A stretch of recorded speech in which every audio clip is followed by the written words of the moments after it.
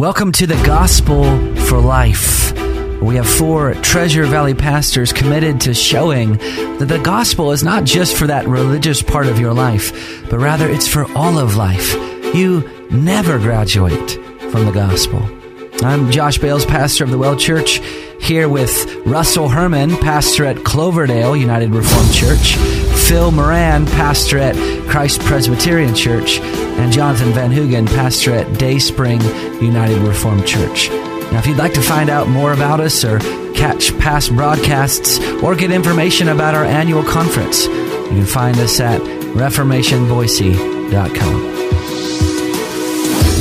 All right, welcome to the program today. We're going to continue to talk about God's plan for marriage according to the Bible and questions relating to what that looks like, and then questions revolving divorce. Yesterday on the program, we ended with talking about Ephesians 5 and how marriage ultimately is this profound mystery that refers to Christ and the church. So, Russ, you wanted to expand that a little bit from yesterday's show. You want to open up? Yeah. I just want to start by saying I know I've never made a strong statement in the history of the show, and so today marks my first. That's a pretty strong statement. Get way out there, yeah. This will be my first strong statement. I really do believe that there is a huge amount of misunderstanding and misapplication and misquoting of what's in Ephesians 5 within marriage relationships. The general concept that Paul is setting forward is that the relationship of the church to Jesus Christ and Christ to the church is really what marriage is supposed to be, that marriage is to put on display the relationship of Jesus Christ with his church. And so in that scenario, the husband is linked with Christ and the church is linked with the wife. And the role of the husband is to love his wife in the same way that Christ loved the church and gave himself for it, and goes on to say that it's Christ that is going to wash the church and sanctify the church. And so the role of the husband is to love his wife and to sanctify his wife, that he is to provide the same sacrificial spirit and the same sanctifying spirit of Christ. The wife then is to reflect the church. The church submits to Christ. And part of it is it's an easy submission because who wouldn't want to submit to someone so loving, so sacrificial, and so, if you will, beneficial to the church? And so the wife is to submit to the husband in the same way. Now, the command for the husband is for the husband. The command for the wife is for the wife. I have taken the strong position in my family that I will not talk to my wife about her role until I get mine right. So when I begin to love my wife as Christ loves the church, and I sanctify her in the same way that Christ sanctifies the church, once I get that perfect, then I'll talk to my wife about submission. Mm-hmm. But until I get my role right, I'll leave her role between her and God. And what I find in so many relationships is that the man is so eager to quote that verse to his wife when they are so far removed from their own high calling that they have from God. Their role is to reflect Jesus Christ. Mm-hmm. And this is where I think so much wrongheadedness, abuse, difficulty occurs in the marriage because we're so concentrated on the other person's role. And my job in marriage is to say to God, God, you need to continue to renew me. You need to continue to change me. You need to continue to make me into the husband that I need to be for my home, that I might love my wife as you love me and the church. Mm-hmm. And I am convinced that a lot of damage is done by the misapplication, misquoting, and asserting of things that really isn't the role of the person that's doing the quoting and asserting. Right.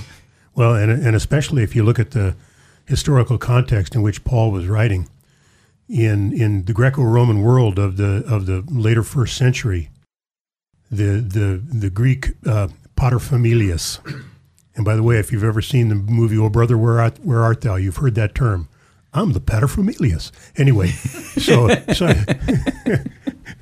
anyway, sorry for that offbeat reference.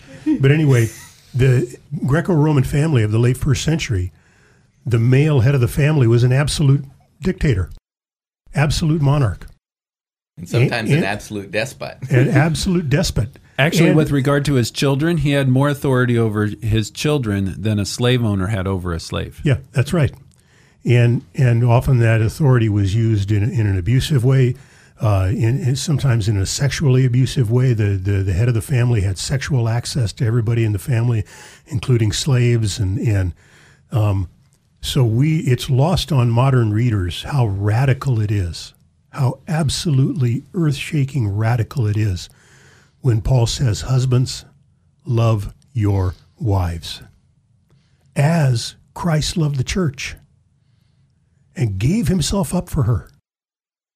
In other words, sacrificially, with humility, leaving behind some kind of exalted status where you would seek to lord it over.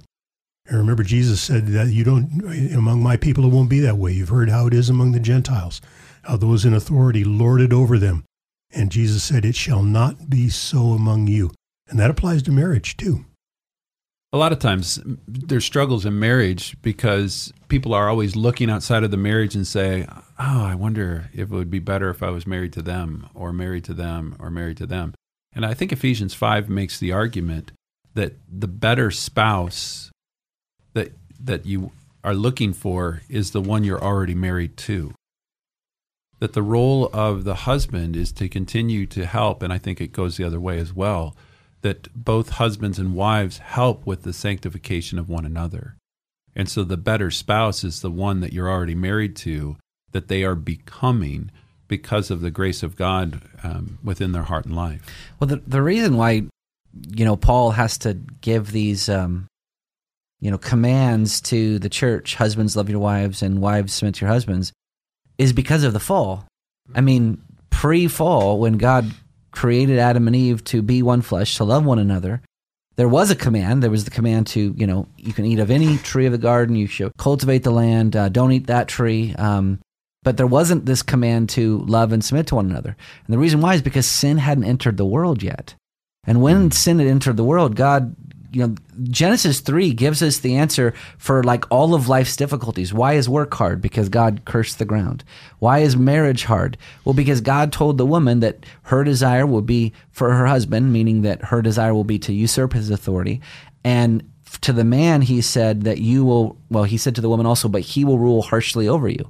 So that curse is embedded in every marriage, whether you're a Christian or whether you're a non-Christian. And so these commands that Paul gives in Ephesians 5 are actually commands that work against that curse. Husbands, love your wives. Why? Because your natural fallen tendency will be to be harsh with them and to rule over them in a domineering way. Wives, submit to your husbands. Why? Because your natural fallen tendency will be to try to usurp his authority.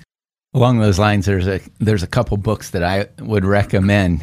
One of them is titled "When Sinners Say I Do" by Dave Harvey, and that goes right to the point that you're making. Sin has affected our marriage. So basically, everybody marries a sinner. Yeah, and both are sinners, in fact, and so. This is the only people that God has to work with, and so He has given us His Word. In fact, I will tell people every word in the Bible, every verse is a marriage verse. I mean, everything that we're to learn about our relationship to God and others is laid down in Scripture. The other book that I think has got an interesting title is the one by Paul Tripp. It's "What Did You Expect?" Both of them give us some really good thoughts as we deal with the sin that remains in us in relationship to the marriage that God has provided for us. Yeah, and there are other books as well that you could look at. I think a popular book right now is the one by Tim Keller, The Meaning of Marriage, and that's a really good book. And he wrote that. He's in Manhattan, New York. Probably, I think he had over 3,000 singles in his church, and here he's writing a book on marriage and preaching on it because it's an important subject for them too, to understand what God has. And Piper has a book called This Momentary Marriage, which I think that the strength of that particular book is exactly what Ephesians 5 says. I mean, the proverbial question, which came first, the chicken or the egg, can be, kind of applied to marriage and then the church. So a lot of people, I think, approach this idea of marriage and Paul's words in Ephesians 5 and say, God is trying to help us to understand what marriage is, or he's trying to help us to understand what our relationship between Christ and the church is. And so he says, oh, hey, look at marriage, because marriage is kind of a picture of that. And it's exactly backwards. In fact, if you look at it from the perspective of Scripture, which is the right perspective, in Genesis 2, when God ordained marriage, it's actually a prophecy of Christ and the church. Mm-hmm. Before the fall even took place, it's a prophecy of our relationship with Jesus Christ. People often get Revelation 21 wrong, and they talk about the new heaven and the new earth, and they're talking about all these precious jewels and the streets of gold and all of these things, as if Paul is, or John is actually describing what heaven is going to look like. They actually miss the key to the chapter in verse 2, where it says that coming down out of heaven prepared as a bride. And then later on in verse 9, he says, come, I will show you the bride, the wife of the Lamb. And so what Revelation 21 is telling us is how precious the church is to Jesus Christ. And the only imagery that works is precious stones and precious metals. And that's how beautiful the bride of Christ is to God. And that's what he's making his bride into. Something without spot, without wrinkle, without any sin clinging to her any longer. And so the sense of marriage is that as we husbands are married to our wives, that we see our wives as that precious, as precious stones, as precious metals. And our desire is to love them and to help sanctify and purify them by being the spiritual leaders we ought to be in the home, by washing them with the word, that we are those that should be about leading devotions and leading moments within the home where God's word is read and God's word is prayed. It's really a Revelation 21 moment where we're saying, I want to love my wife in the same way and help purify her in the same way that Christ purifies us. Amen. Amen. Well, brothers, we have about a minute left, and I don't want to get into another question here because it'll open up a whole other can of worms. Maybe here's the teaser, though, for tomorrow. Must marriage be between one man and one woman? Quickly around the table, answer yes or no. Yes.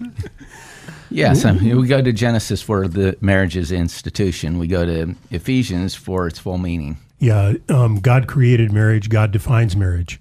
Marriage is between one man and one woman, as Russ pointed out in one of our earlier shows. Marriage is not a product of human evolution. It is God's creation, and therefore it is defined by God. All right, well, you've been listening to The Gospel for Life. We're thankful that you have tuned in today. If you'd like to subscribe to our podcast, just search for The Gospel for Life. Please share it on your social media. We'd love to get more listeners, not for the sake of, pumping up our own egos, but for the sake of spreading the gospel and making the gospel seem relevant to life as the Bible actually portrays it. So thank you for listening today, and please tune in for the rest of the week as we continue this topic on marriage and divorce.